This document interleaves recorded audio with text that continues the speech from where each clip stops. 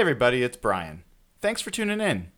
If you're ready to buy or sell a home in Pierce, South King, or Thurston County, please check out John Hurlbut and his team over at Altitude Homes. John's an old friend and someone I know you can trust. He will also donate $500 to Ben's Fund for every closed transaction. I know how hard it is to find a real estate agent who has your best interests in mind. John can be that guy for you and benefit a great cause to boot. Check them out on the web at altitude-re.com/HB. Again, altitude-re.com/HB. Or give them a call at 253-222-2626. That's 253-222-2626. Go Hawks!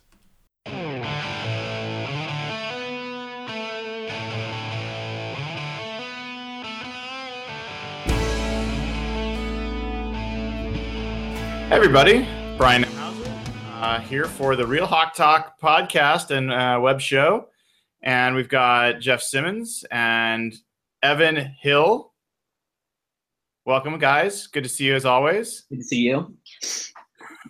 The gun show early on in this show, Evan. You get paid for this. Woo! Wow, I wasn't prepared for that so quickly. I have to admit, I made a silly mistake at the jump. I wanted to make everyone jealous about our hookup with Pagliacci Pizza. And so, we're going to see which one of the Hawk Blogger crew could get pizza tonight. And I decided to send it to Evan. And instead of sending it at 6:45, I sent it at 7:45. So at some point during this podcast, Evan is going to get up and start pounding pizza into his face for our viewing pleasure. It will be great. And while I'm mentioning it, if you haven't already, buy an 11-inch pizza, enter the code HawkBlogger, you get an 11-inch pizza for free. It's a sweet deal. So feel free to join Evan if you'd like. All right, Jeff. I'm already off the rails here. Help bring us back. What are we going to talk about? We got some great guests this week. Before they get on, there's so much to go over. Where should we start? Well, it's always a busy week with the Seahawks, and they're on the bye week. And unfortunately, the start of this week starts with some somber news, as I think Pete Carroll said on Sirius Radio today. And we had already talked about this in earlier episodes. I think Brian was kind of the first one on this story, but it looks like the Seahawks are going to place Cliff Averill, the defensive end, on the IR. And it seems like there's some issues with his neck and his spine, and those are things you don't really take chances with. And there have been some rumors that I think he came out and kind of dispelled about maybe could be the end for him, could be retirement for Cliff Averill, considering where he is at in his career, that he might not be back with the Seahawks next year. So, Brian, Evan, I don't know if you want to have some thoughts on Cliff, who's been one of the more likable Seahawks players since he joined as a free agent. He's been great in the community. He's been great in the locker room. He's been even better on the field. It's kind of a sad story for such a guy you want to root for on this team. Yeah, just kind of like echoing what people have said on Twitter. The dude is so much his legacy is so much bigger than football that, kind of in the realm of what he does, football is minuscule, at least to me. Like his impact is truly worldwide, whether it's, building houses in Haiti, helping other people, investing in the local community. Cliff is someone I think we're really lucky to have in Seattle right now. So, he's got to do what's best for him, his health. He's in his early 30s. I think he's 32, 33, something like that. So, with neck issues especially, he's really got to prioritize his health. And I think either way, Seahawks fans should absolutely respect, whatever decision he chooses to make. So. Yeah, I think that's really well said, Evan. And we're getting some notice that some people are having sound issues. So let us know if other people are having problems with sound. I'm hearing you guys just fine. So we can just talk to each other for a while.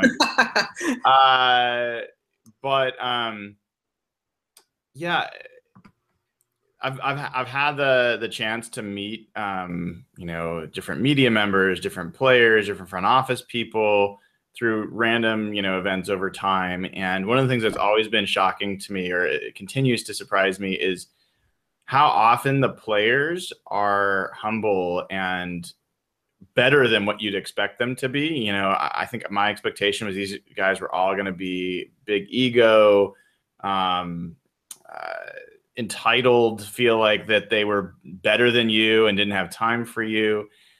And Cliff's a perfect example of how wrong I was. Like, he is better in person than he is, you know, in media interviews. He is so genuine. He really wants to do right by people. Each individual he takes time for, he talks to, he looks you in the eye.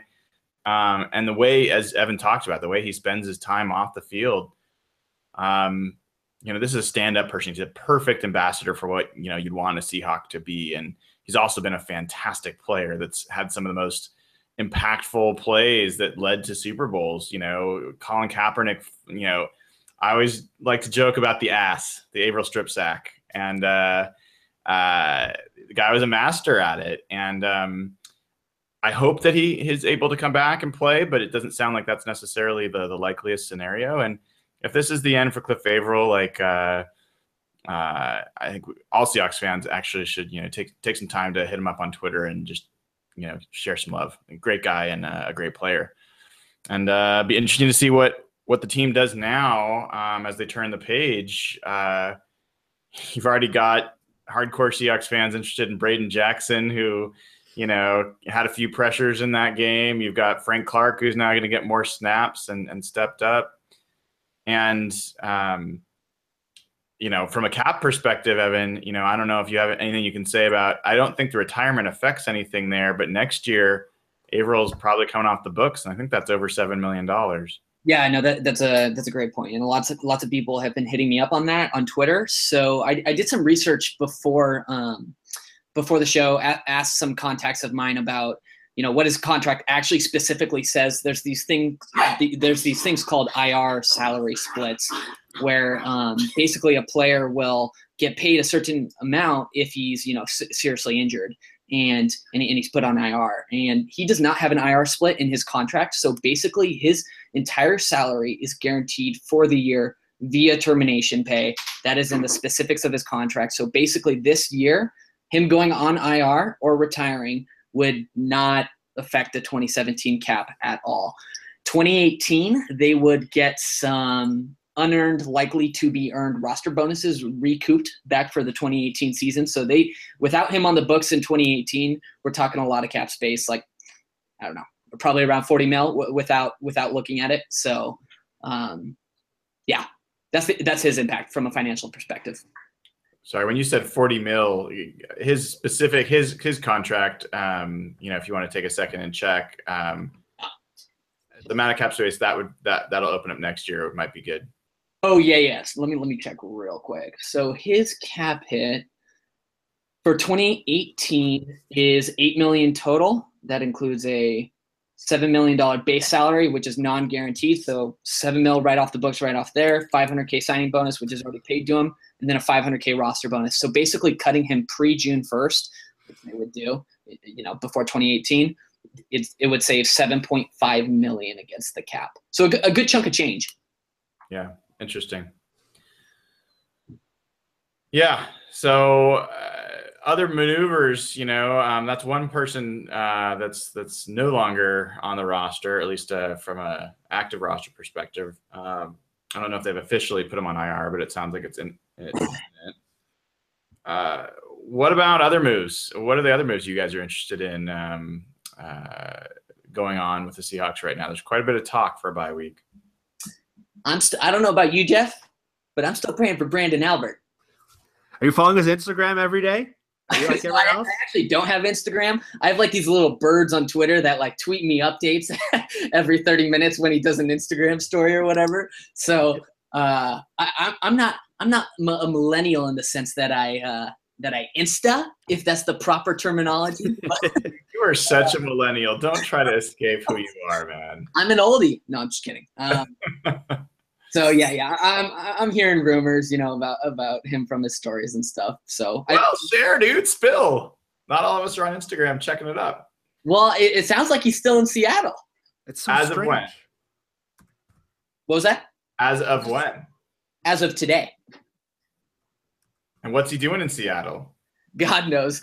Everything comes from those videos, whether he's in front of Wingstop or whatever. I don't know. Maybe he's working out. Maybe he's trying to get, into some type of shape. I don't know. I don't know how he's kept his shape up in this like mid-season retirement that he's had. I really have no idea what's going on. I'm completely clueless right now. So, Jeff, what do you think's going on there? It's such a strange story because I can't think of any other example where a guy in the middle of the season's in Seattle for what? Like throughout the whole bye week. At first, my gut instinct was maybe the bye week was holding the thing up. But it comes out Monday, it comes out Tuesday that there's no deal. Yeah. And now he's still lingering around, and it's got to be a money thing. Maybe he's trying to hope the Seahawks have maybe another bad week at left tackle and he's still hanging around, or his agent wants him to stick around. I don't know. I can't put my finger on this one. Just following up on what you're saying, Jeff, I don't understand why he's staying in Seattle. That's what I can't figure out. Like, I understand like ongoing negotiations, but I mean, New York was interested too, right? So why wouldn't he be flying over there, And by the way, that's not Evan growling at you. He just has some animated friends. Sorry. Yeah. So I guess I don't think it's that much of a mystery.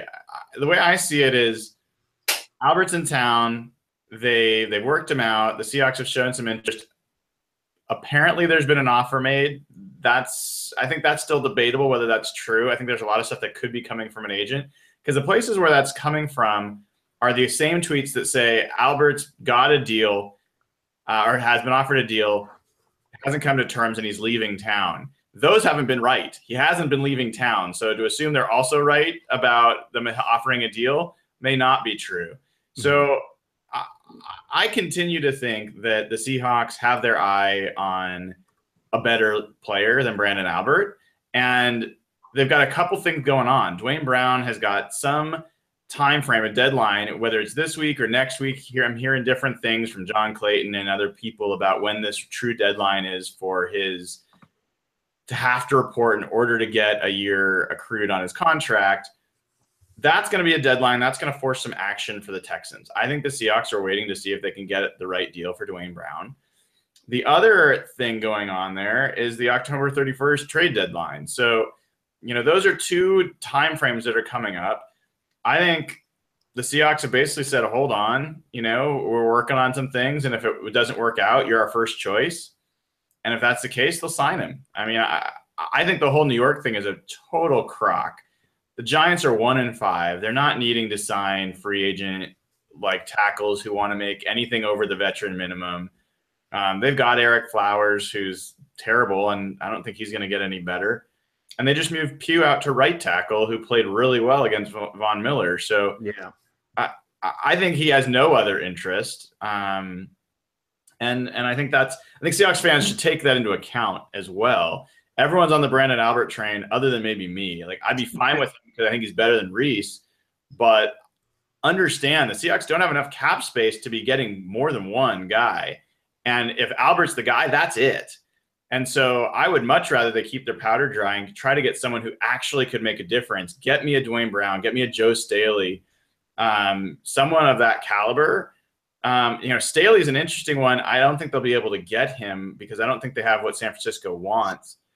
But he's got a really interesting contract affordability-wise. The next couple of years, I think it's in the $8 or $9 million range. Like he's signed a very team-friendly. This year it's kind of a camel contract. It's got a hump in the middle, and then it gets lower as the years go on. So anyway, I think there's some interesting things there. What about this Martavis Bryant thing? I got to start by just saying, I don't get it. Why? Why does anyone want another receiver? We can't block well enough to throw to the ones we've got. We've made two, in my mind, horrible trades for skill position players, gave up draft capital to bring in these skill position players, and don't have the line to protect to throw it to them. Like, why do we want another disgruntled skill position player? Help me, guys. Yeah, I have one question to follow up on that, and it's a question for both of you. Do either of you completely trust the Seahawks offensive coaching staff and the Seahawks offense, so including players, obviously, to effectively utilize a very talented offensive weapon? Do either of you have complete confidence in that? No, not completely. No, absolutely not. And that's my point. He's not worth it. I like Brian has stated from the beginning, we need to invest in Russell's protection. I'm confident in his weapons. It's his protection that we need to address. This is just part of being a sports fan. Unfortunately, I covered sports, pro sports, and Toronto and baseball and hockey. And anytime a player comes out on a rumor, no matter what team you're a fan of or what you're covering, the fans' first reaction is our team should get that guy. Seahawks fans are super guilty of this, just like everyone else. It happens in every sport I've ever covered. They see the rumor Martavis Bryant's unhappy, their brain clicks. Oh, we need a big receiver. They completely forget the Jimmy Graham thing. They completely forget Percy Harvin. And all logic goes out the window. They just think, oh, our team should get this guy. And the realistic fans, probably more like you two, realize it's not a good idea. Yeah, I mean, there's some. I don't want to imply that folks that are interested in this trade are crazy because, I think that he's a good, potentially great receiver. You know, he's on. I think it's still his rookie deal. And hold on, did you just see what Softy just tweeted? No. What? Softy just tweeted he's hearing that Brandon Albert is not signing with anyone. He's going to retire. Sorry, I shouldn't laugh. Did you guys just see that? Oh, let me look it up.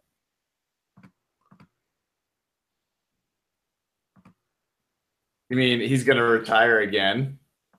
Yeah. That's what... Not signing with you. My God. Yeah, well. Wow. I think Evan's reaction there says it all. Well, there goes your leverage for any conversations with the Texans. The Texans are licking their chops right now. Look,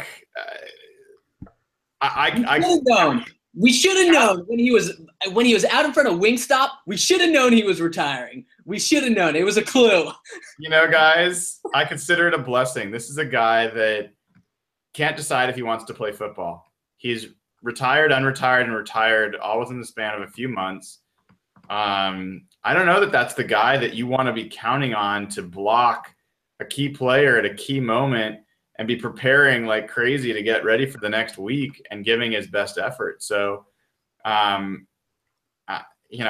think this is a blessing in disguise. If this guy isn't sure that he loves football and wants to play football, I don't think you want him on the team. That's a good point. Yeah, but like you said, though, that leverage with the Dwayne Brown talks or really talks with anybody kind of goes out the window. Yeah. Well, so now everyone's asking about Reese and what this means on the offensive line, right? Let's play the game for a second where there is no change, that nobody gets brought in. And that's probably, to be honest, the most likely situation, right? Like, trades are hard. Yeah. Do you think that they stick with Reese? Do you think that they start working to bring someone else in off of the bench? Specifically at left tackle? Yes.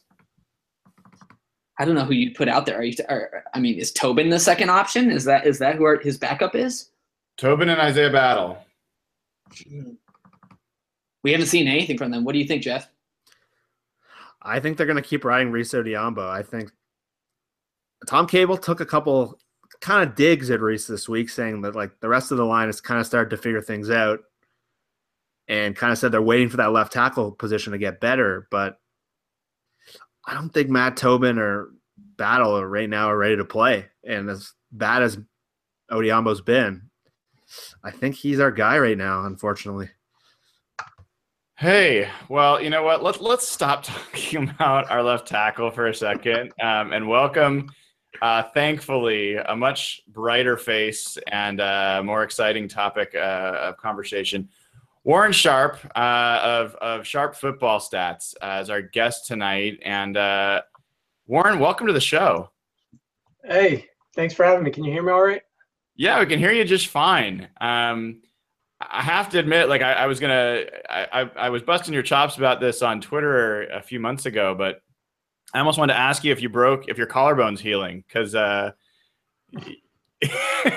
time I saw it, I was like, is that Aaron Rodgers' brother, or are they related somehow? And I think you said that other people have made that comment as well. Yeah, I'm not sure. I guess it's the mustache, but I've literally never heard that before until this year. I started doing a lot of Monday Night Football pregame shows, and out of the woodwork, everybody's comparing me to him. So I don't see the resemblance, but collarbone, and if I could be half as good as he is at analytics, that he is as good as at playing football, then I'll take it.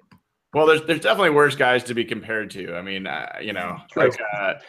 it's not like we're comparing you to the Seahawks opposing quarterback this week, Eli Manning, who, I don't think you'd want that. But so I don't know that a lot of people are familiar with your work. Obviously, we're huge fans of what you do and what you've brought to, kind of the quantitative analysis of what's going on in the football field that kind of unveils some things that our eyes aren't going to catch on their own. But tell us a little bit about you. Tell the folks that are listening how you got started and what you do on your site. Yeah, so I guess I went to school, top 10 engineering school, got my degree in civil engineering, started working as an engineering consultant, got my PE license after 4 years in the field, and was doing that route. That was kind of my one profession. But then my other profession, my hobby was I loved watching NFL, and I got into that at a very early age. And I loved starting maybe like just after I got out of high school, betting on the games. And I kind of put two and two together when I was in college and wrote some computer models to try to help predict the outcomes of the games. And I worked on that for 4 years, the whole time I was in school, which I was actually in for 5 years. But for those 5 years, I was working on that. Came out of school, kind of had a really good model that was working. So I was betting on the game, sharing some of that information. And then I kind of guys out in Las Vegas with some of my records and how well I was doing. So started working with some of the syndicate groups out there, some of the more well-known sports bettors who are betting larger volumes of money on the game. So my performance was solid enough that they brought me sort of into their circle. Got a lot of good contacts and connections through them.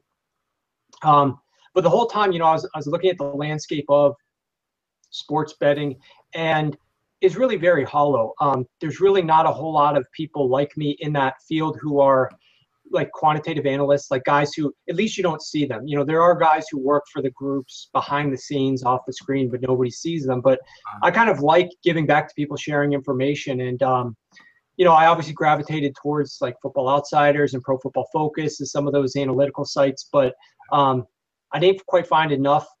The information is easily accessible, play-by-play information. How can we break this down? How can we slice it and dice it to get more, I guess, deeper into some of the stats and do some things that I wanted to do that really weren't being done by some of those sites. So that's where the kind of the sharpfootballstats.com came from. That's what was developed from, was my desire to take it to the next level and do something that I didn't feel we could get from the other sites. And obviously, some of those sites started charging money, more exorbitant amounts. And, that's why I made my site completely free. I just wanted, to get this information out there, to have it available for people to access for free. So I've done tons of different regression analyses on, different analytics, which ones I favor, which ones I don't. I watch all the games. I go back and rewatch some on film, but I mean, I'm in my theater here. I have, TVs all over the place, including the big one that I can throw up all the games on. And I'm literally, that's one edge I think that guys who bet on sports have, is because I might be betting on, 5 different games concurrently. I've gotten really good at, multitasking and jumping from game to game and trying to watch every single snap and really being integrated into that. I think fantasy has helped allow people to do that as well. But yeah, I think that there's a different edge when you're betting on these games and you have a lot to ride on each result. So I just love it. I love football. I love analytics, and this is a perfect marriage, I think, between them. Yeah, that's fascinating. So without giving away any trade secrets that I'm sure you don't want to or can't, it occurs to me that you've probably got a pretty good idea of like the key elements that give one team an advantage over another.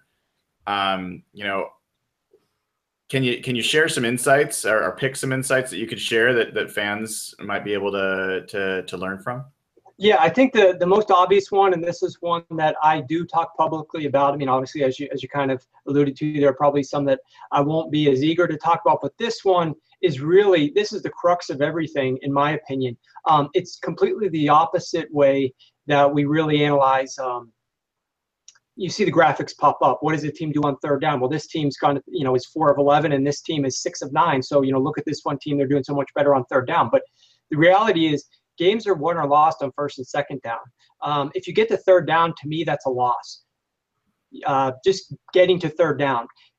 In the NFL, it's about bypassing third downs. It's about being efficient on first and second down. And so a few years ago, I created a metric I call early down success rate. And basically, it looks at a team's ability to bypass third downs on offense or to force opponents into third downs on defense. And I did tons of regression analysis on this, and I found that it was actually, not only was it to wins than any other metric out there apart from turnovers, but unlike turnovers, you can actually model this predictively as well.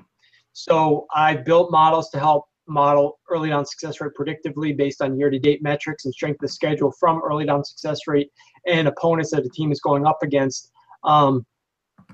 But it really is, I think people get carried away too much by a couple things that they've just been ingrained with from all the, the talking heads that they see commenting on these games, at 1 p.m., 4 p.m. Eastern, that are just talking about, well, it's second and short, so it's great time for a shot play. Well, they've got 3 downs here. It's 4 down territory. I'm okay with like 4th downs. I think teams don't go for it enough. That's where all of the metrics kind of boil down to. Like a lot of the analytics stuff is like, well, what should a team do on 4th down? Well, if you're getting to 4th down, there's very few times that a team would actually be in a situation where they legitimately should be going for it. So having that be like the biggest discussion for analytics in football is kind of to like a very small corner of the room. 1st and 2nd down is much more prevalent. And so I found that it's extremely useful. If people are watching games, if people are paying attention, when they flash up those graphics, don't look at what a team is in terms of how many third downs they've converted. Compare the 2 teams in terms of how many third downs they've had to attempt. If one team's attempted 16, the other team's attempted 7, guess what? You could be 2 of 7 on third down, and the other team could be 10 of 16. I'm guessing that the team that's been 2 of 7 on third down is probably doing just as well in that game as the team that's, had a higher percentage, but has been going into third down almost every single time that, multiple times in a game. And Seattle was a perfect example. Your guys' defense, I mean, it's not quite where it once was, as I'm sure you know, but that defense used to be so difficult for teams to matriculate the ball down the field and score. And that's why they needed these chunk plays, because the odds of a team being able to convert a couple 2 to 3 third downs on a drive against your defense is going to be very difficult to do. That's why these teams needed to avoid those third downs and get some chunk plays in their drives in order to have success against your team. So you talked about, it's all over your site, sharpfootballstats.com, correct? Right. Success. And you talked about early down success being key. What constitutes success from an analytics standpoint on 1st down or 2nd down? Okay, so on 1st down, basically you're looking to gain 40% of the yards to go. And one of the reasons why I love success rate more so than yards per carry, yards per pass, yards per play, those types of metrics, is because success rate adjusts for down and distance. You could have a 1st and 10 penalty, right? So it sets a holding penalty. It sets you up for 1st and 20. 1st down, you might have a nice 5-yard gain. Well, that doesn't really help when you're in 2nd and 15. like it would if you were in 2nd and 5. So that penalty has really screwed you up. It's going to be more difficult for you to be successful on that first down, which is why success rate is a perfect metric in my mind, because it's binomial. It's 1 or 0. Either you were or you were not successful on that play. And the gauge is how many yards to go and what down is it. So 40% on first down, 60% on second down of the yards to go. And then see 3rd or 4th down, do you gain a first down or not? So I've incorporated a ton of success rate into this, but then I also realized that there is another key metric that I love. While I love success rate, another metric that is being left out, captured by yards per play, yards per carry, yards per pass, that is not, if you're just looking at success rate, and that's what happens on the unsuccessful plays. Is an unsuccessful play gaining no yards? Or let's say you needed to gain 6 yards on a play for it to be graded as successful, because let's say you get 0 yards on first down. So that second down play has got to get 6 yards to set you up on schedule for third and medium, 3rd and short.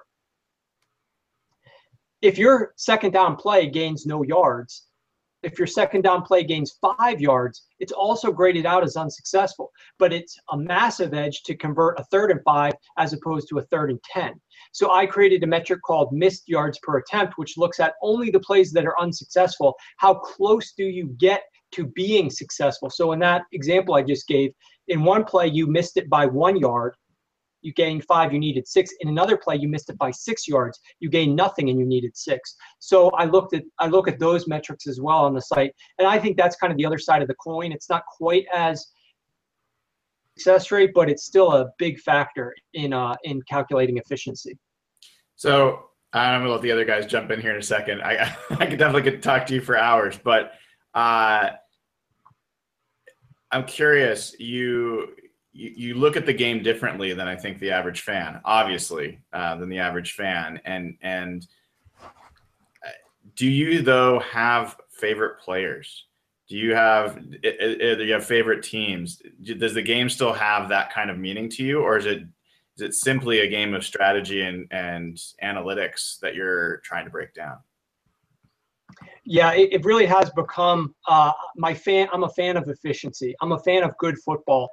Good football, not meaning necessarily just high scoring, wild football, but just efficient play calling. And I've got a lot more into the play calling and decision making side of things, which is why I've got a pretty neat page on the website which looks at play calling analytics, and it tracks what teams do the most often in certain downs and distances, and then what plays are the most successful in downs and distances. And you can compare the two to see, well, as a team, like the San Diego Chargers, they're calling like 66 first down runs to Melvin Gordon, and he's like 25% success rate. Whereas like they throw the ball to Hunter Henry on 1st and 10, and it's like hitting at a 60% success rate. Why are they force feeding Melvin Gordon in such inefficiency and setting them up for 2nd and long almost every single time? So I built that, but I'm a big fan of wherever it comes, and therefore I've become a fan of coaches. But the interesting part with that is, I'm sure you guys know, you can have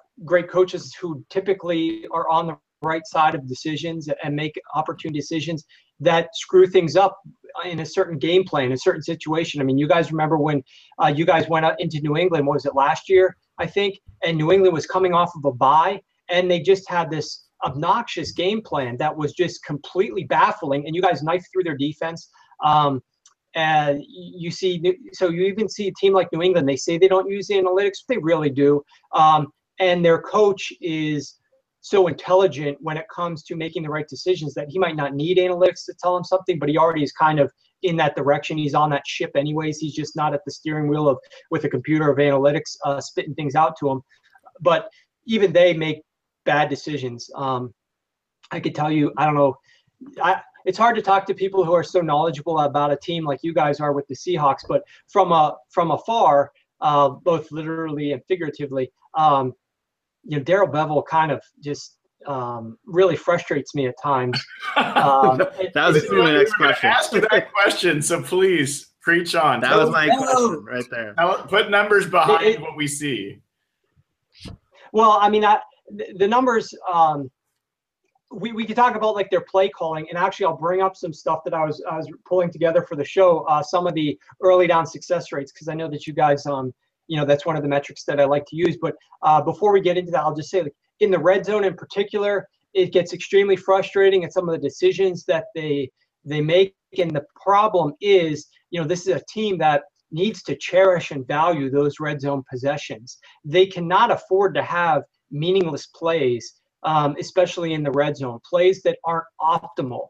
And that's where I always try to look at things. It's like, what would be the optimal play call here? Now, you can't always, optimal play on 1st and 10 inside the red zone, because the defense would ultimately know your tendencies. So you do have to mix things up, but you have to attack weaknesses. I feel like too many teams do what we do, and the easiest path to victory is attacking that weakness of your opponent. And I've got a lot out of the old text, The Art of War, just a lot of the war theories that they bring about easiest path to victory, and don't go where the enemy thinks that you're going to be.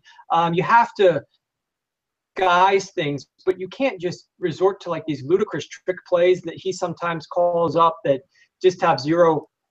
Let's get back into some real numbers, because I know you want to hit that. So your guys, you actually right now rank as like the 30th team in early down success rate. It's pretty bad in terms of your metrics from that.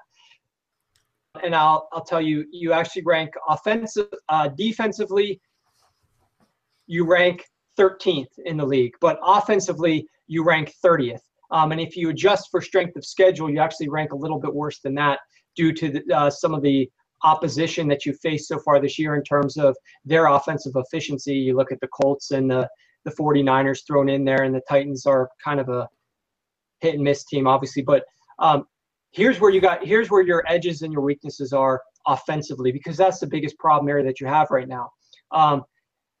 You rank 30th in rushing success rate on early downs. We're only talking early downs here, so any numbers I throw at you, just assume it's early downs. The only 30th in rushing. Warren, I got to interrupt you, is that we're not 32nd, but continue. Yeah. Well, I will get to something where you are 32nd in 1 second. You rank 30th in rushing success and 11th in passing success. So like defense, you're much better at one side of the coin than the other side. You're better you're better defensively than offensively. You're better passing than rushing. You guys obviously know this. But the difference is the aggressiveness in nature between the first half and the second half. When you look at what they do in the first half, they rank dead last in rushing efficiency in terms of their early down success rate. Only 24% of your play calls in the first half when you run the ball on early downs are successful.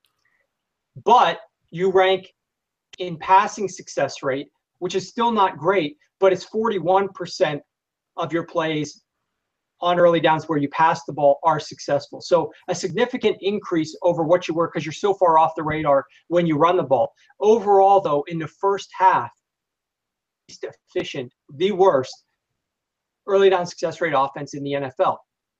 Everything changes at halftime, and I think you were asking me about this, and you probably have some research that you've done on this as well. But in the second half, your rushing success rate, your rank goes from 32nd to 17th. So you move from worst to the middle of the pack. You move from 24% up to 42%. So you nearly double your efficiency, the frequency of your run plays on early downs being successful in the second half as opposed to the first half. A slightly less increase, but still a massive increase when you're talking about your passing success rate. You move from 41% up to 58%. That takes you from 28th in the first half up to second best in the NFL in the second half. Overall, in the second half on early downs, you guys are the 7th best team in the NFL. So what does that tell us? That tells us that you guys are being in my opinion, you guys are being too conservative in the first half with some of your play calls on early downs. And it's causing problems, therefore executing whatever you're trying to do on third downs. It's putting you in bad situations. You're behind the chains on third down, making it more difficult to perform. So I don't know what types of, if this is jiving at all with some of your opinions, but whatsoever, that your performances are in the second half on early downs, where you're the 7th best, including the 2nd best when you pass, are massive. And in addition, my recommendation would be to try to pass the ball a little bit more often, especially now that Chris Carson is out. You guys have to better support the run game by opening things up via the pass and then resorting to the run, a la sort of what, I always harken back to this because I remember it when I was first looking at analytics, but remember the days where Bill Cowher and the Pittsburgh Steelers, they had like one of the best defenses in the league, and they were this run team with Jerome Bettis, but you put them in the playoffs, all of a sudden they come out throwing the ball on you. And you're like, what the hell? And the defenses didn't know how to react, and then they had to start playing the pass, and then they would gash them with the run. You have to kind of switch some things up, and you can't get so conservative early on. I have to I really keep wanting to hand it off. Jeff and Evan, please jump in here. But because you just brought that up, I'm writing an article on this, so I'll share more later. But you talked about that you feel like the team's too conservative early on, and that's what the metrics are showing, not passing the ball early enough. Well, I picked up on something Pete Carroll said at a press conference or on one show he was on after a recent game, that on the road, they like to early in the game go for explosive plays. And then I watched the Rams game and watched them in the first quarter throw a bunch of like deep balls that were not connecting. And then in the second quarter, they started on their touchdown drive, connecting on a lot of intermediate throws and getting some rhythm. And it just, for me, felt like one of those Pete moments where he has this tendency to really try to go for it in odd situations. And this idea that needs to get explosive plays early on the road seemed counter to how the team's built and what they're capable of. So I used your site, Warren, and thank you for adding some different splits that allowed me to do this. But interestingly enough, it's not just that they are too conservative in terms of run to pass ratio, which I think is part of what you're getting at. It's that when they do pass on the road this year, or in the first quarter, 34% of their pass attempts on the road in the first quarter are over 15 yards. So they are going for it early on the road. And you know how many points they've scored on the road in the first quarter this year? 0 points on the road in the first quarter this year. But you start getting on later in the game, second quarter, 16% of pass attempts are over 15 yards. They score 6.7 points on the road in the second quarter. Third quarter, 8% are over 15 yards. They score 4.3. So they have this weird thing. And if you flip it and you go home, the home follows a totally different path. But setting that aside, there seems to be this combination of what you're talking about, which is maybe they're trying to run too often. They're not passing often enough. And then also when they do pass, they're going for low percentage passes early on that aren't necessarily going to work out. And so it feels like there's this clear sign pointing to make some, intermediate to short passes that can help you move the ball and help you gain some yards. That seems to be when this offense is at its best. And for whatever reason, they're not doing that early in games. Yeah, well, I definitely – this is something that I think has become a little bit more prevalent this season. I've noticed it starting with that very first game, the New England Patriots, when they hosted the Chiefs, where, they have this really efficient offense. I know they don't have Julian Edelman anymore, obviously. We all know that. They know that. But they just keep going deep. They just keep obnoxiously chucking the ball deep, and it's setting them up for these bad situations. And not even a baseball fan. I know we've got the championship series now and that sort of thing. And, but Bill James and sabermetrics and whatnot is, to me, you have to, explosiveness is important. Why is explosiveness important? Because I love early down success rate. And why do I love those? It's because it avoids third downs. What happens when you gain a 30-yard pass play? You're avoiding potentially 3 different times that you may have to go to third down in between where you are and where you end up. So a chunk play, an explosive play, does help your overall performance because it's bypassing some of those third downs. But you cannot go so explosive that you're sacrificing performance on those early downs. And I don't know if the strategy there is they don't have as much faith in their want to pick up chunks and let the defense push the defense back off, from crowding the box. But there's other ways that accomplish without throwing low percentage passes into the mix. And so what you're telling me, very ironic, because so often what teams will try to do, especially when they're on the road, is get a quarterback into rhythm, establish some type of a rhythm with easier completions. Now, Russell Wilson, extremely talented. You don't necessarily need to, just like with Tom Brady or Aaron Rodgers, like work this guy into a rhythm. But it is a little interesting how I've noticed several teams this year really try to go deep and get very explosive. And there must be some work that they've been doing that talks about the importance of explosive plays. And I firmly believe that there is a correlation with explosiveness and success. But the key is you have to hit those plays. You can't be 1 for 10 on explosive passes and say, hey, well, we're at least trying to be explosive. You have to hit them at a certain rate in order for it to help you win. And if you're not, then you're not helping yourself win. Evan, any questions you have for Warren? I know, Warren, we've kept you for a little while. You stick around for a couple more questions. Yeah.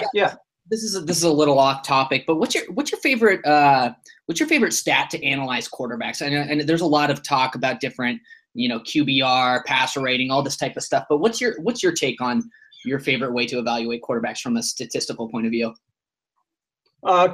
Great question. I really do like QBR, but obviously without being able to calculate, it's like a proprietary metric. I've kind of steered away from utilizing it quite as much, although I feel like if you're somebody on the outside just looking at stats is not a bad metric. I used to be very, very anti-QBR back in the day when they first came out with it. I was definitely in that corner. Like, they invented this stat that has like grading incorporated into it, and it could be very subjective, and especially when they first started it. But I kind of feel now like there's been probably a bit of standardization amongst how they're grading things, and so it's probably improved in its utility when it first started.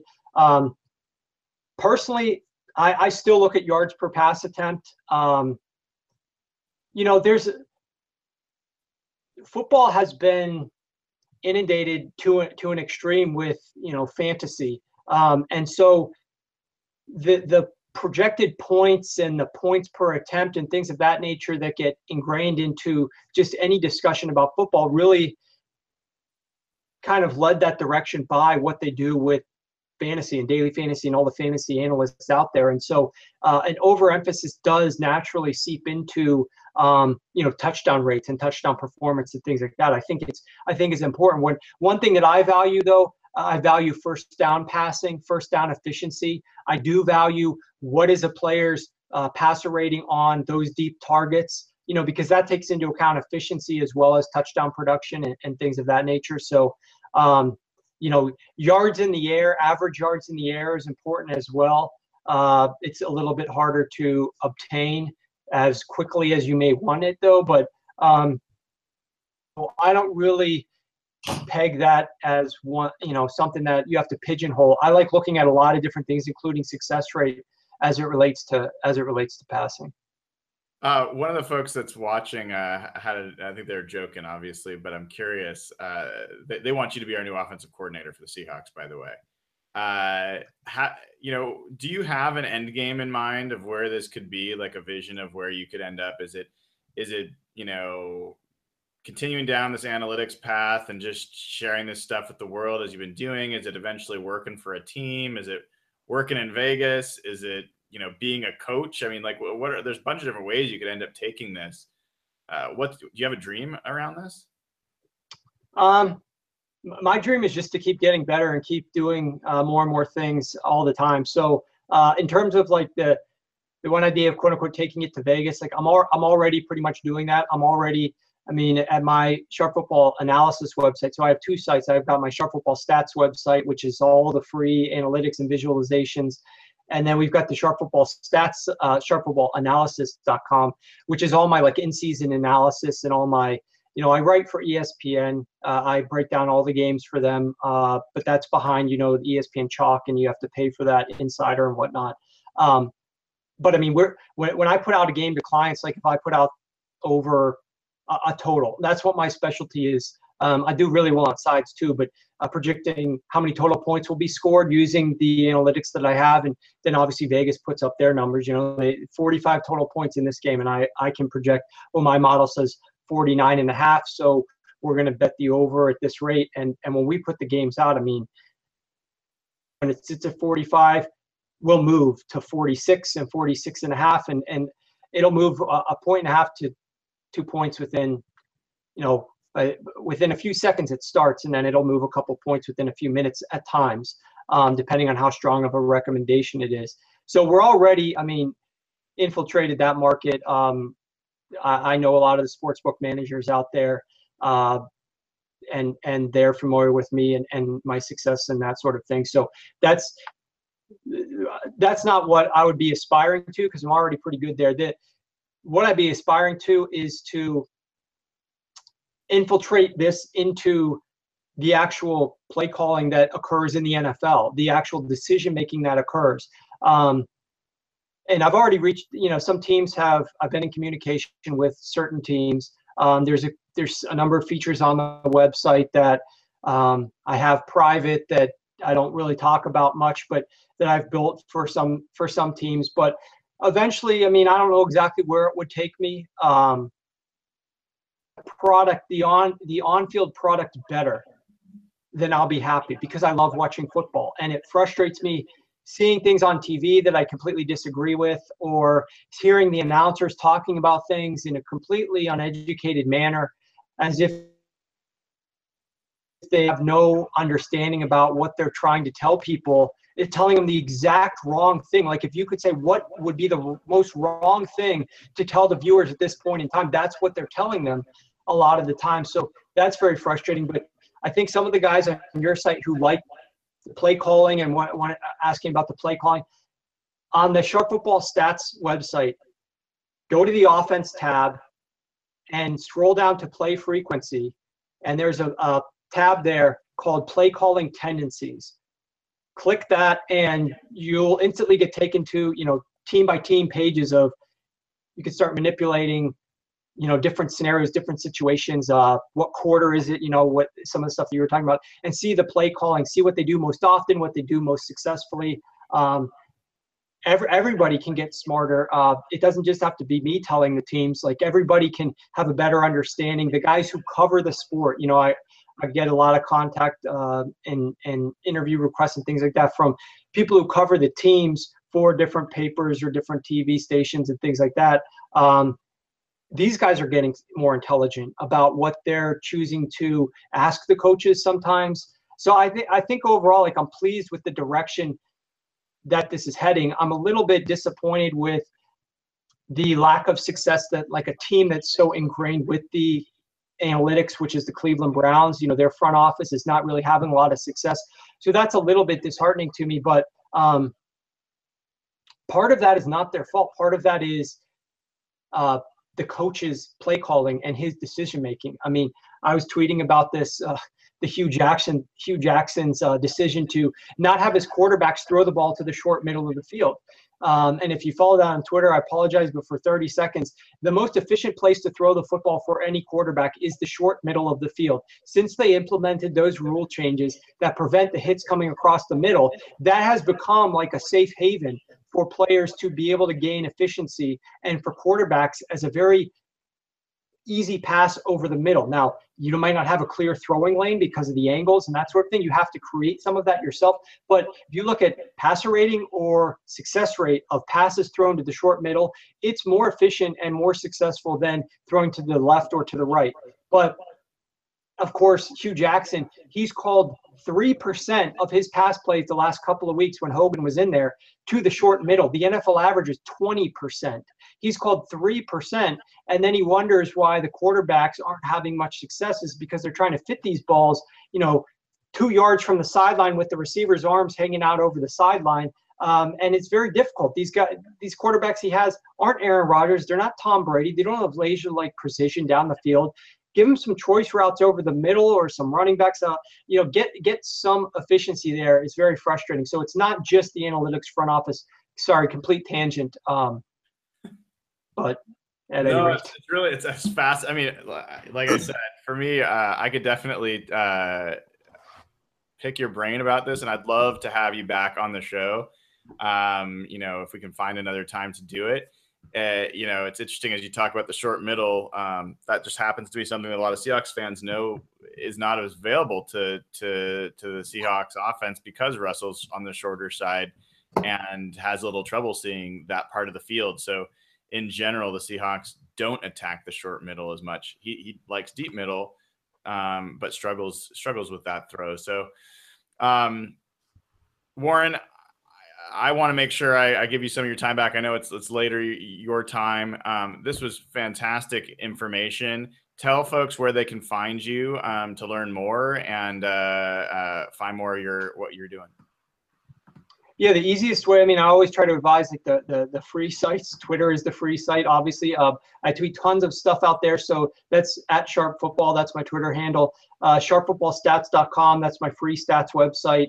Tons of useful information there. You can waste a whole day of work if you have a day to waste just going on there and checking everything out. And then SharpFootballAnalysis.com is my in-season analysis site where I give out predictions and things like that to clients. So I try to give a lot of useful stuff at all three of those spots and stay in communication with people and try to help people learn about the game and share some information that I have. You want to give us, before you leave, which way you're leaning on the Seahawks-Giants? Mine has obviously come down a little bit. You guys open as high as, I think it's 8 at one of the spots. Yeah, 6 and 7.5 at a couple of others. And it's dropped down a little bit. The Giants obviously played way over their heads. Now, we actually liked the Giants last week against Denver. They were catching way too many points there. So that was a good buy low opportunity. That's just, pure buying a team that everybody hates at the right time. And they were able to outperform that. I don't know, you guys now have seen a little bit. You have a little bit better edge than the Denver Broncos did from the perspective that they're not just switching up the play caller right before your game. They did it last week. So hopefully you guys have been in the lab figuring out some of the new tendencies and based on down and distance and things of that nature. But you guys going out on the road, fortunately, it is a late game, so it's not an early kickoff. So that's one thing that's going in your favor. You're favored by 5.5 now. I haven't done any hardcore projections on that game because nothing stood out to me yet in terms of performance. But I will say one thing that other teams should do, and I don't know that the Giants will do this enough because, this could be a game where the running backs out of the backfield come into play a little bit more. Teams only throw to their running backs against you guys 14% of the time. That's the least frequent league. But on average, those passes gain 6.1 yards per attempt. When teams target wide receivers against you, average 6.0 yards per attempt. You're the 4th best in the league at holding down the yards per attempt to wide receivers. So I think it's imperative. The Giants stopped running as much 11 personnel. They ran, like the highest amount in the league last year. I think it was like 93% 11 personnel last year. They've definitely decreased that. And I think it's in their best interest, especially with their injuries, to continue to decrease that, get a little bit more running back and tight end involvement defense, because it's going to be hard, those wide receivers that aren't as talented against your DBs. But I think it's going to be a pretty interesting game. I'm guessing that it's probably going to be a little bit lower scoring, but the line has been bet up a little bit. It actually opened, if you can believe it, 38.5 and is now sitting at 40.5 in terms of the total points that are being projected to be scored. That may not seem like enough. 41 is a pretty key number. So if this thing got up to 41, I would definitely expect some money to be bet in on the under pretty quickly. But I think the game's going to probably start off at a lower pace than what those lines currently are projecting. I think a first half under bet is probably in order if you can get anything better than 20. Those lines unfortunately aren't out yet because the sports books are really scared, I think it's obnoxious, but they won't post those until tomorrow mid-afternoon, East Coast time, right around noon or so. And those lines should be out now. If it was up to me, I would have them out now, and I've already placed a number of bets this week. But it's frustrating that they don't post those early enough. So that would be my projection. It would be a lower scoring first half. Seems like that's a good bet based on what we've seen from the Seahawks on the road so far this year. So, Warren, thank you so much. Thanks for making this stuff available for all of us, and let's hope to have you back again soon. Yeah, definitely. I think you guys got a good shot at making the postseason, especially now with Aaron Rodgers. So maybe we can link back up closer to that point in time. Sounds good. Thank you. All right. Thanks, guys. Take care. You too. Wow. So that was a ton of mind-blowing info, right? I mean, the guy is smart beyond all get out. How many of you were hoping that one of the teams that he's in contact with was the Seahawks? Seems like he can use like an hour with Pete Carroll and Bevel and just like maybe pass along some new ideas, sit down with those guys. I think Pete would love it, right? I know. So give him an hour. He might talk for the full hour, but exactly. Hey, while we were talking and listening to Warren, we've got our next guest who's also a member of the Hawk Blogger family now. William Cornell, welcome to the show, dude. How's it going, guys? Good. You may not be familiar to everybody listening, so if you can, do a quick intro about who you are and some of the cool stuff that you've been doing. Name's William Cornell. I make the Rain City Redemption series, and met Evan a while ago through Twitter, and that's how I met Brian. So hello, everyone who isn't familiar. What's up, dude? What's up, man? and before the Rain City Redemption series, you also made the Sonics stuff, right? Didn't you do something on the Sonics? I didn't. I wish I could say I did. That was an awesome series. Okay, got it. I don't know why I thought that, but I know Evan always is talking about the Sonics, so maybe I just assumed that they were. You're talking about the Sonics Gate, right? Yeah. I think that's what it was. Yeah, it's an awesome documentary. So, Brian, let me interject real quick. While Warren was speaking, I want you to know I downed an entire box of this. So I ordered you. You said you want a pepperoni Pagliacci pizza. Yes. Now Pagliacci does more than just pepperoni. They actually have two types of pepperoni. Oh, really? And so I got you one of each. Do you know which one you took? It was spicy. Yeah, it was spicy. There's one that was spicy. There's one that was normal. So it was definitely the spicy one. Yeah, I think it's like salumi or something. It was. That's really good though. Yeah, nice. Completely gone. Congratulations. Glad it made it. William, maybe you'll be next week. Jeff will be never unless he moves out here to Seattle. I'm not against it. So, William, you got some big news coming up on Friday, right? Tell folks about anyone that loves the Seahawks what you're going to be releasing. So basically the way the episode started was I basically started out where I was going to do an episode per year, and I guess I just hoped that they would someday win a Super Bowl, and then of course they did. So that's kind of when the episode stopped. Unfortunately, when this series started, it was my first ever video that I ever made. So I kind of struggled with it, and I always felt there was a need to go back and kind of revisit some of the story and make it higher quality. My last release I felt was kind of more up to par for where I am now as a video editor. And so basically I'm going back and remastering all the old episodes. And so the first episode remaster will be coming out on Friday, which I'm pretty excited about. So for people that have seen it, even before we say that, not everybody knows the Rain City Redemption series. What is it?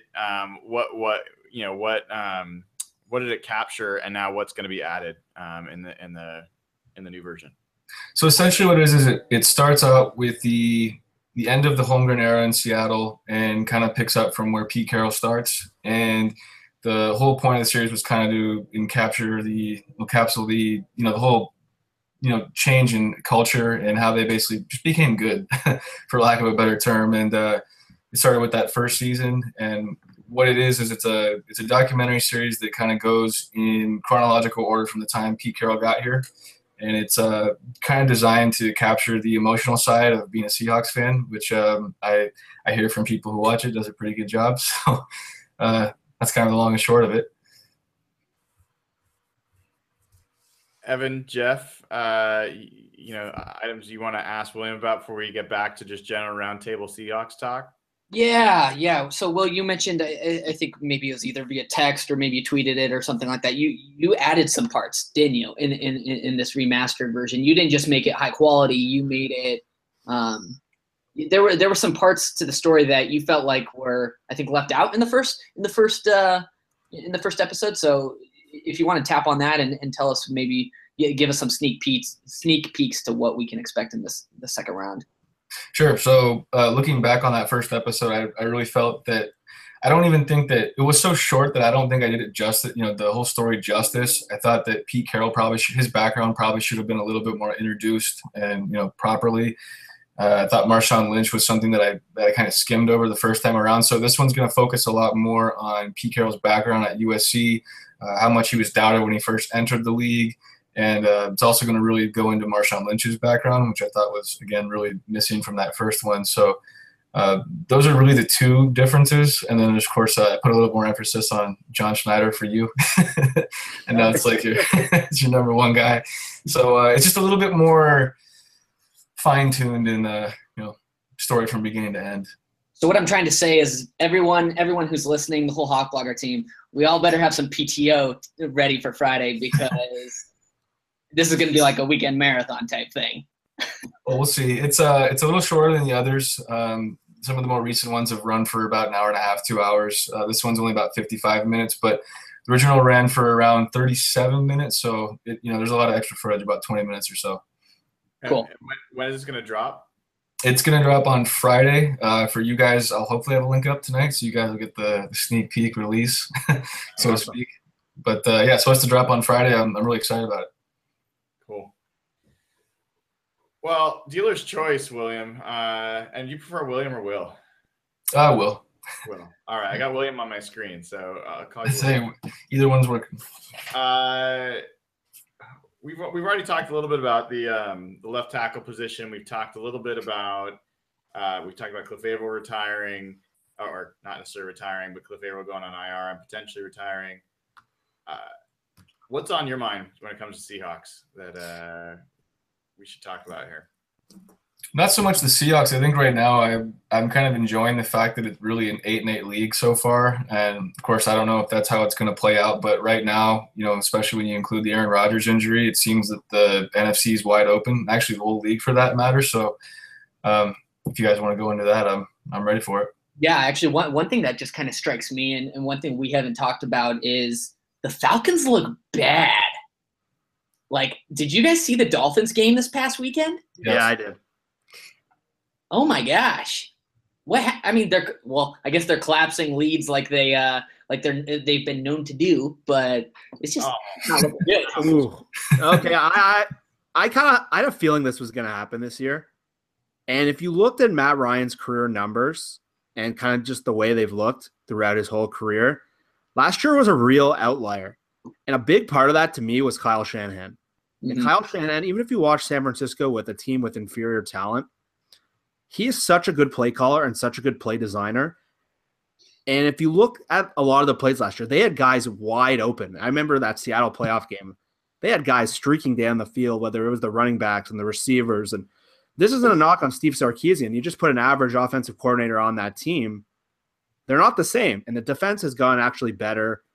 And they've just come back to normal. And without Kyle Shanahan running that offense, they're not a Super Bowl team. And this is kind of what Matt Ryan and they've been pretty much throughout his career. I got to admit, it surprised me. I knew that I agree with everything you just said, Jeff, and I was tweeting out about that a little bit this week, looking at Ryan. I've got in arguments with friends after many drinks before Seahawks games about Matt Ryan before. I've always thought he is, a franchise QB, an MVP level QB. And when I was saying that was like 3 years ago, and they thought I was nuts. Like, he never will be that level. And so I was forcing a lot of crow down people's throats last year when he was doing what he was doing. And when I looked at the numbers, I was shocked to see how average, he's above average, but he's basically an above average quarterback in general, other than 2 years in his career. Happens to be 2 years the Seahawks have played them in the playoffs, but setting that aside, I think play calling has a lot to do with it. And it surprises me, given the offensive talent they've got on that team. You can go on and on. I mean, people talk about Julio Jones and Devonta Freeman and Matt Ryan, but I even think guys like Mohamed Sanu and Taylor Gabriel and Tevin Coleman, like you can go on down the line. They got a lot of ammunition. You'd think that any play caller that's in the NFL could be pretty consistently good with them. I heard a comment as early as I think it was this morning. I was on John Clayton's show that he's hearing that defensive players feel like they know what's coming, that they can predict what's coming with the Falcons offense. And that's if true, that is a fireable offense in the NFL. And when you're losing to the Bills at home, by my metrics, the Bills are the best defense in the NFL right now. So I kind of understood how that could maybe surprise them. Coming off a bye week and losing to the Dolphins after being ahead 17-0 at halftime, that's another thing entirely. So I'm not writing them off just yet, but I think that whole NFC South, is that right? Yeah. Carolina, New Orleans, which is a sneaky good team, guys. They're number 4 in my power rankings. And I don't do them myself. They're just analytics based. Carolina, Atlanta, New Orleans, and even Tampa Bay, I think they're going to beat up on each other. I don't think you're going to get a number 1 seed out of that division this year.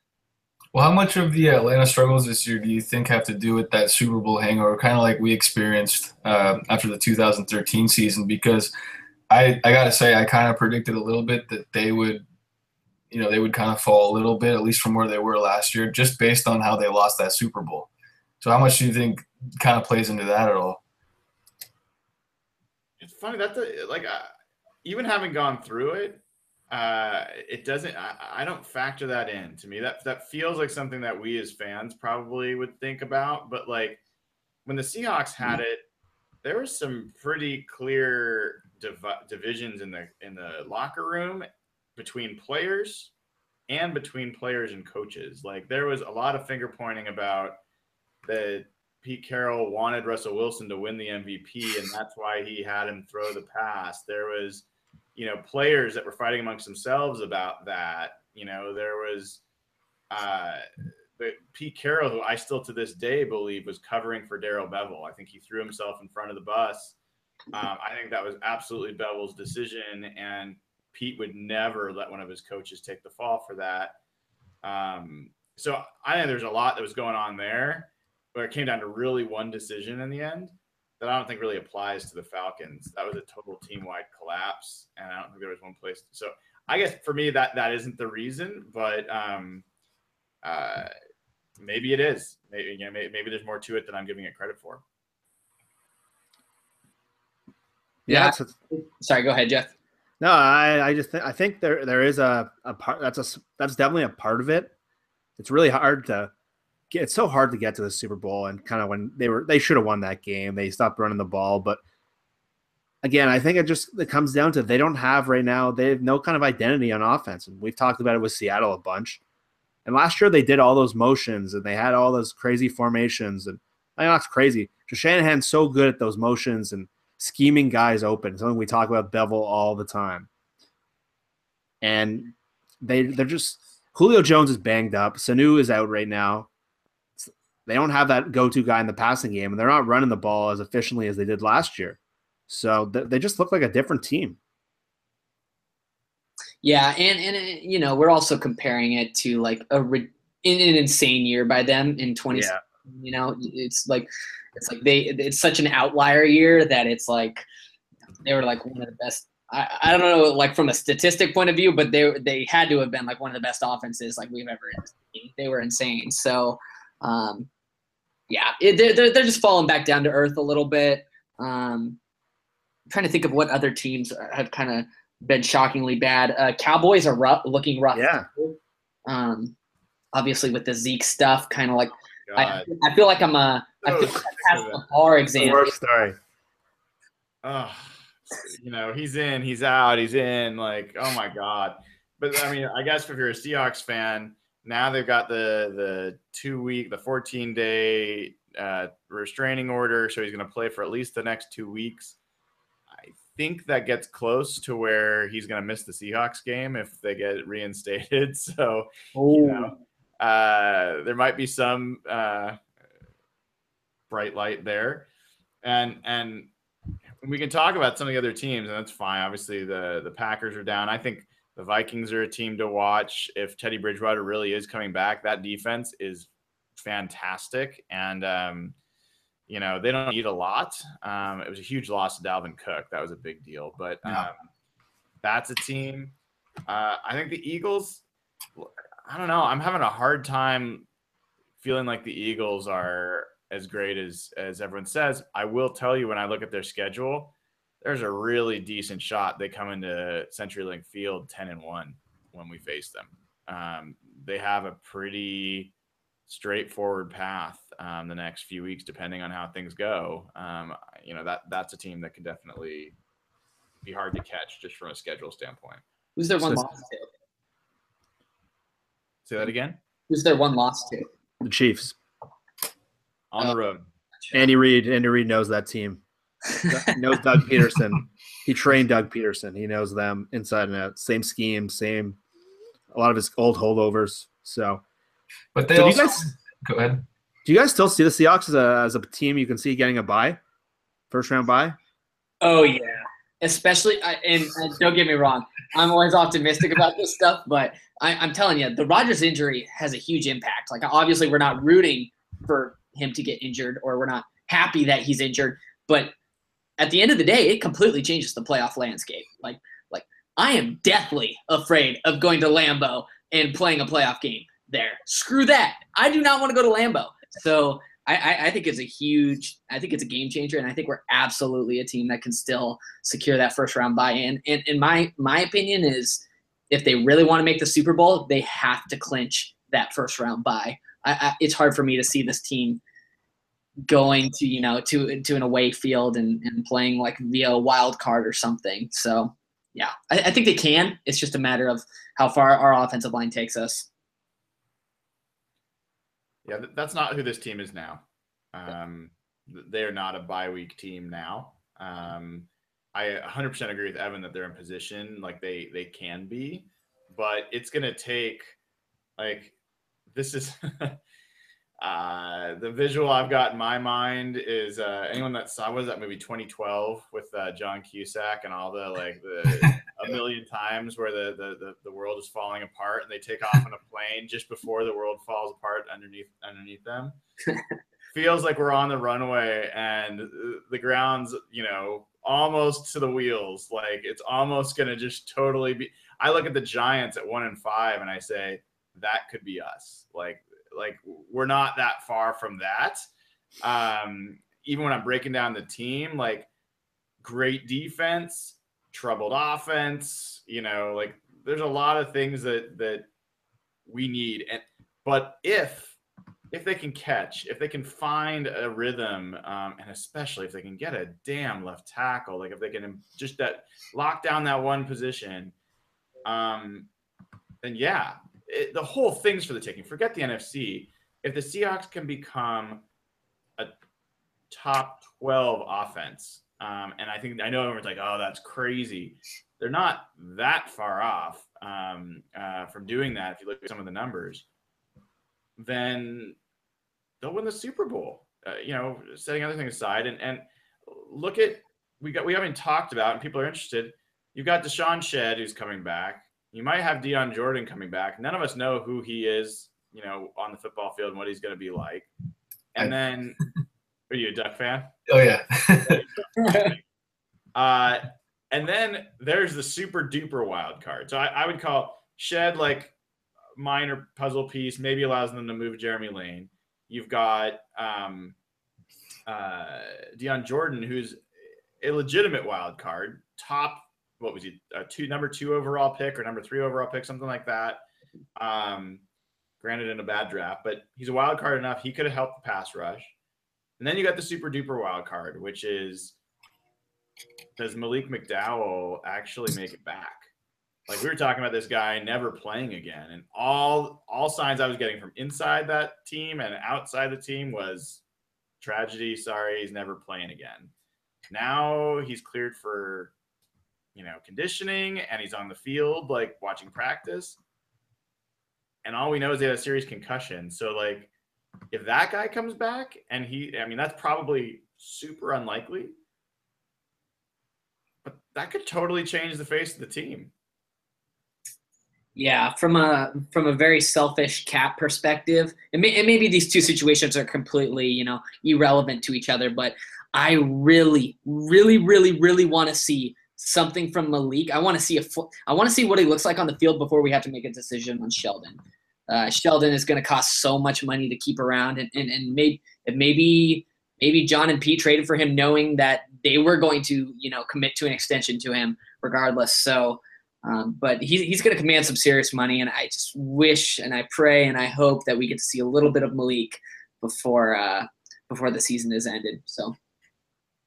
Agreed. And what if he's able to come back and he's just a world beater? Just comes out, no one really believes him, and he just kicks ass. Then maybe you keep Malik and you also pay Sheldon, and you have one badass defensive line, and maybe you let some defenders in the Legion leave. I don't know. Who knows? If that happens, you're gonna have another video to make. Well, absolutely, and I'll be happy to do it too. I gotta ask, what's with this 2 left guard thing? Like, why are they going with 2 players at left guard? What the hell is that? I think I've got a beat on that one. Yeah, okay. Can you please explain this to me? Because no other team in the league does this. Yes. So for folks that haven't been paying as insanely close attention as all of us do, like Seahawks announced yesterday, all right, Luke Joeckel out for not the week that everyone was saying. I was trying to tell people I think this is going to be longer. It's 4 to 5 weeks. He was arguably their most consistent lineman this season, especially after week 1. So it's a big, big loss. And now they came out and said, hey, we're going to have an open competition at left guard between Posick and Mark Lewinsky. And here's what I think is going on. I think that they're going on the road. First road start for a rookie start on the road is not the easiest thing to do. To start on the road against Damon Snacks Harrison, not an easy thing to do. And start on the road as a rookie against Harrison and a Spagnuolo defense that has some pretty creative blitzes that they come out, and I think communication and experience matters. I think they feel like maybe that's not the best way for Posick to get his feet wet. And I think they want to give him a little bit more time to kind of get started. I think they want Posick to be the starter. I'm pretty sure about that. I think that they're having Glowinski. He'll probably get in there, and then they're going to rotate in Posick. Both Tom Cable and Pete Carroll said that both players were going to play. And if Posick does well, I think he just stays in. I don't think it's a continual rotation. I think Glowinski starts, they stick in Posick for a series, and if it's not an abject disaster, I think they leave Posick in. So, question: is left guard what's the long-term goal with Posick? Or how do you say his name? Posick. I've got confirmation. Yes, Posick. You don't want me to pull Mick away this week. I've heard left tackle. I've heard left guard. I've heard center. I've heard right guard. I've heard right tackle for this guy. What does anybody have a read on where this team wants to use him long term, or is it just kind of like whenever a starter falls down that they insert him? Or do they have any real plans for this guy? It's got to be right guard, I would think, because Affetti's been pretty decent at right tackle. That was the initial position we kind of envisioned him for. Yeah.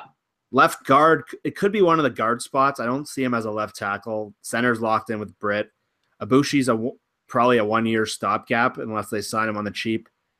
Given all the people they have to sign, it's hard to imagine they bring him back. So I think it's right guard, but who knows what happens with Joeckel now? It could be left guard. Well, yeah. Let's take a second and sorry, Evan, and sorry, John Schneider, because I'm a huge fan. but Joko contract, every one of us saw that and said that's a mistake. Every one of us. 8 million with 7.25 guaranteed. How can you give it to a guy that's never done it well in the NFL and who's coming off not just, an ACL. He had ACL, MCL, and PCL surgery, and you give him 7.25 guaranteed.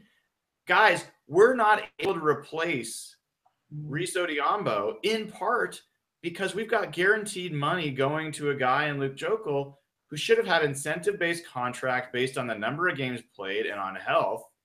And the contract wasn't built that way. So that money's already gone. I mean, it should have been half of that should have been available. $3 million that should be available for us to go use to acquire a player that we don't have. So just if we're being honest, seeing both sides of this, it's a freaking another big miss by the front office when it comes to how to address the offensive line. And I've talked to Davis and others about we should extend Joeckel. He's played well. I'm not interested. Like, he has played well. Maybe it's just me being skittish about knees, but I mean, I would rather the team spend money elsewhere on someone else God, the other way I look at it is spend $1 million of that dollars on TJ Lang and we would have a guard right now, like, potentially. So, like, I just think that was a huge, huge mistake on offensive line and free agency again. And then as far as Postic goes, yeah, I think they weren't sure that they were going to sign Britt. I think that they weren't convinced that that was the direction they were going to go, and they did it. And so now they're triaging, and they believe he can play at any of those positions. I don't think he's a left tackle. I don't think they believe he's a left tackle. He's definitely not going to be right tackle because Ifedi's, solidifying there. So I think right guard's a good guess. And, he also has value as a backup at all those positions, especially center. If Britt were to ever go down, he's a legitimate player there. So second round pick, again, my concern there was always that's a high draft pick to spend on somebody that you don't know exactly how you want to use and where his long-term fit is. There were some great secondary players that were available, some great other players that were available at that pick that I hope that we don't look back and wish that we had. So just to clarify on the Joeckel contract, Brian, I got to go to war with you a little bit on this. Yes, bring it. Of course. How can you say, Brian, that Luke Joeckel is, argued to be one of the most consistent offensive linemen for the Seahawks, probably top two, right next to Britt, I think you would agree with. How can you say that contract was a mistake if he's been one of our most consistent offensive linemen? Obviously the knee cleanup thing is an issue. Now, do we know if that cleanup was to be expected entering the season? Was that on the radar or was that unexpected? So so this is the way I'd look at it. If you're a general manager and you're signing any player coming off a major reconstructive knee surgery of all three major ligaments, do you give him all the money guaranteed or do you do an incentive-based contract based on games played? I don't care what position, who they are. Like, that's got to be the baseline. Set aside everything else. But this is the problem with that perspective is I think that's in like an idealistic kind of like worldview. I think like I don't think that's what the market would have catered to. I think he would have gotten a better deal somewhere else. I think if Seattle offered him an incentive-based deal, they probably did offer him that initially, and I'm sure he got a better offer somewhere else. I mean, so let's play this out a little bit. So let's say you're right, and I don't necessarily think you're wrong. So he gets a better offer somewhere else. He goes somewhere else. He's someone else's problem for 5 weeks while he's getting this reconstructive surgery. The Seahawks have $8 million in cap room that they're spending somewhere else on someone else. Do you think we'd be in a better position right now or a worse position? $8 million on someone else? Yes.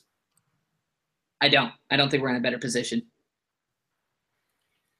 Yeah, I mean, it is obviously like we get to play this game. And let me tell you why. Because they spent $4 to $5 million on Eddie Lacy. That was That's the hindsight one. You combine Jokel and Lacey, that's a lot of money you could have spent on a tackle. Like I'm not super okay. I freaking love you, John Schneider, but the past couple years have been a little sketchy in terms of free agent moves. Marcus Webb. Yeah, exactly. Like Bradley Sowell, even like the Jermaine Kearse extension was a little interesting. Even I was all about the for me. John Ryan, throw that in there as well. I'm sorry, what was that? I know people don't like it when I say it, but the John Ryan extension, I think that's a questionable. He's a mediocre punter by almost every metric.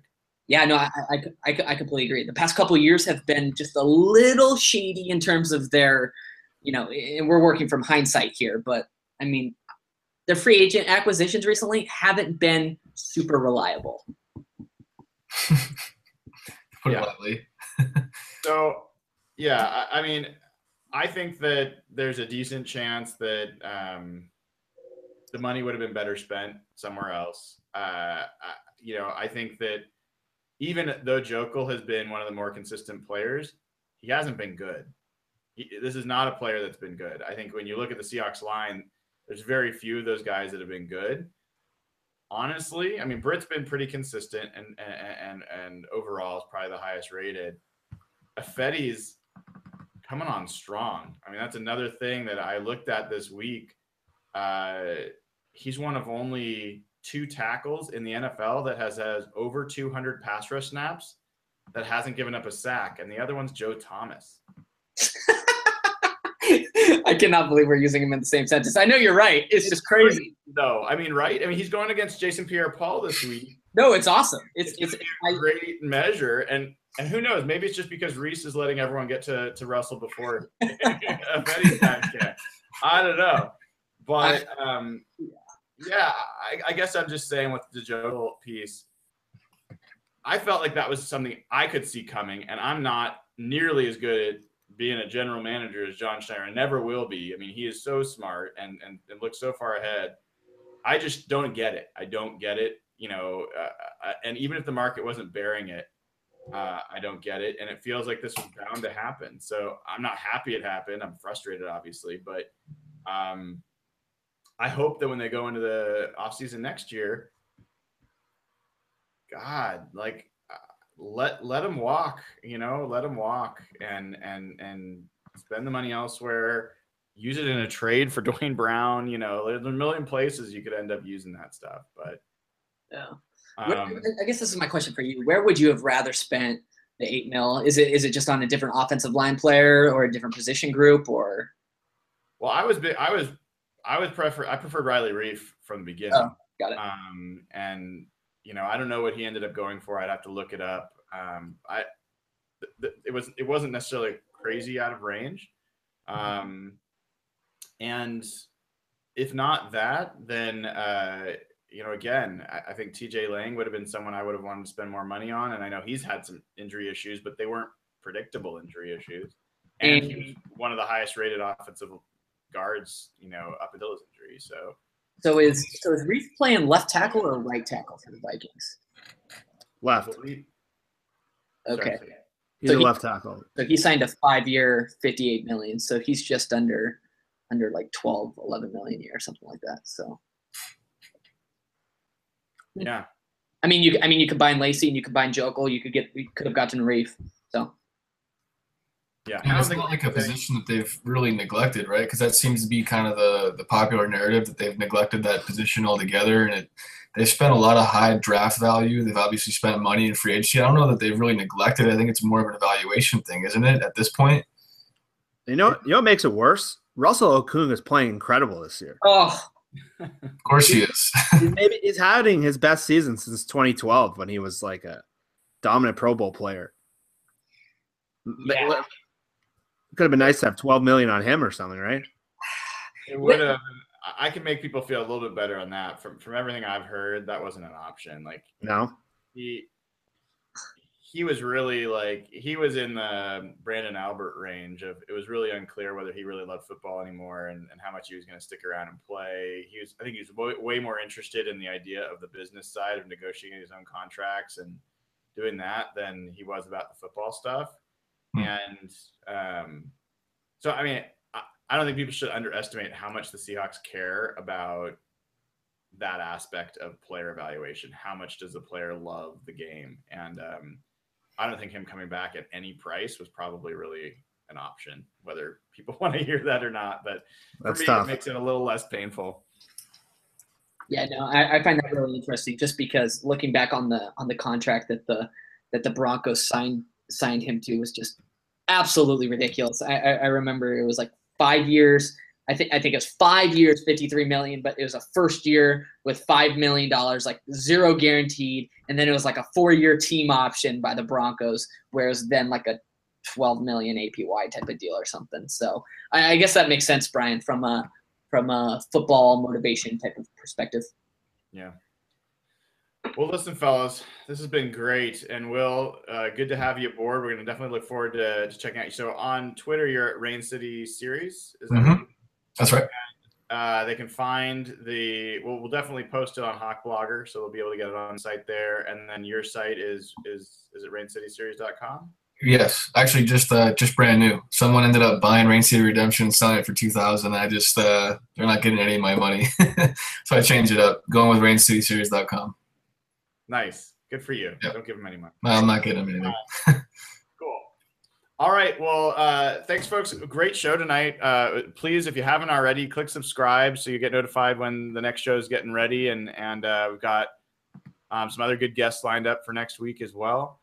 And it'll be an interesting game. We didn't talk a lot about the Seahawks against the Giants. It's an interesting matchup. I think it's going to be a close game, closer than people want it to be. Put your hand over the record. Respect the talent the Giants have on defense and the trouble the Seahawks have on offense. Expect it to be close, but the Seahawks should have an edge in this one. So, Jeff, Evan, Will, thank you all very much, and have a great rest of your night. You guys. Yep. See you next week.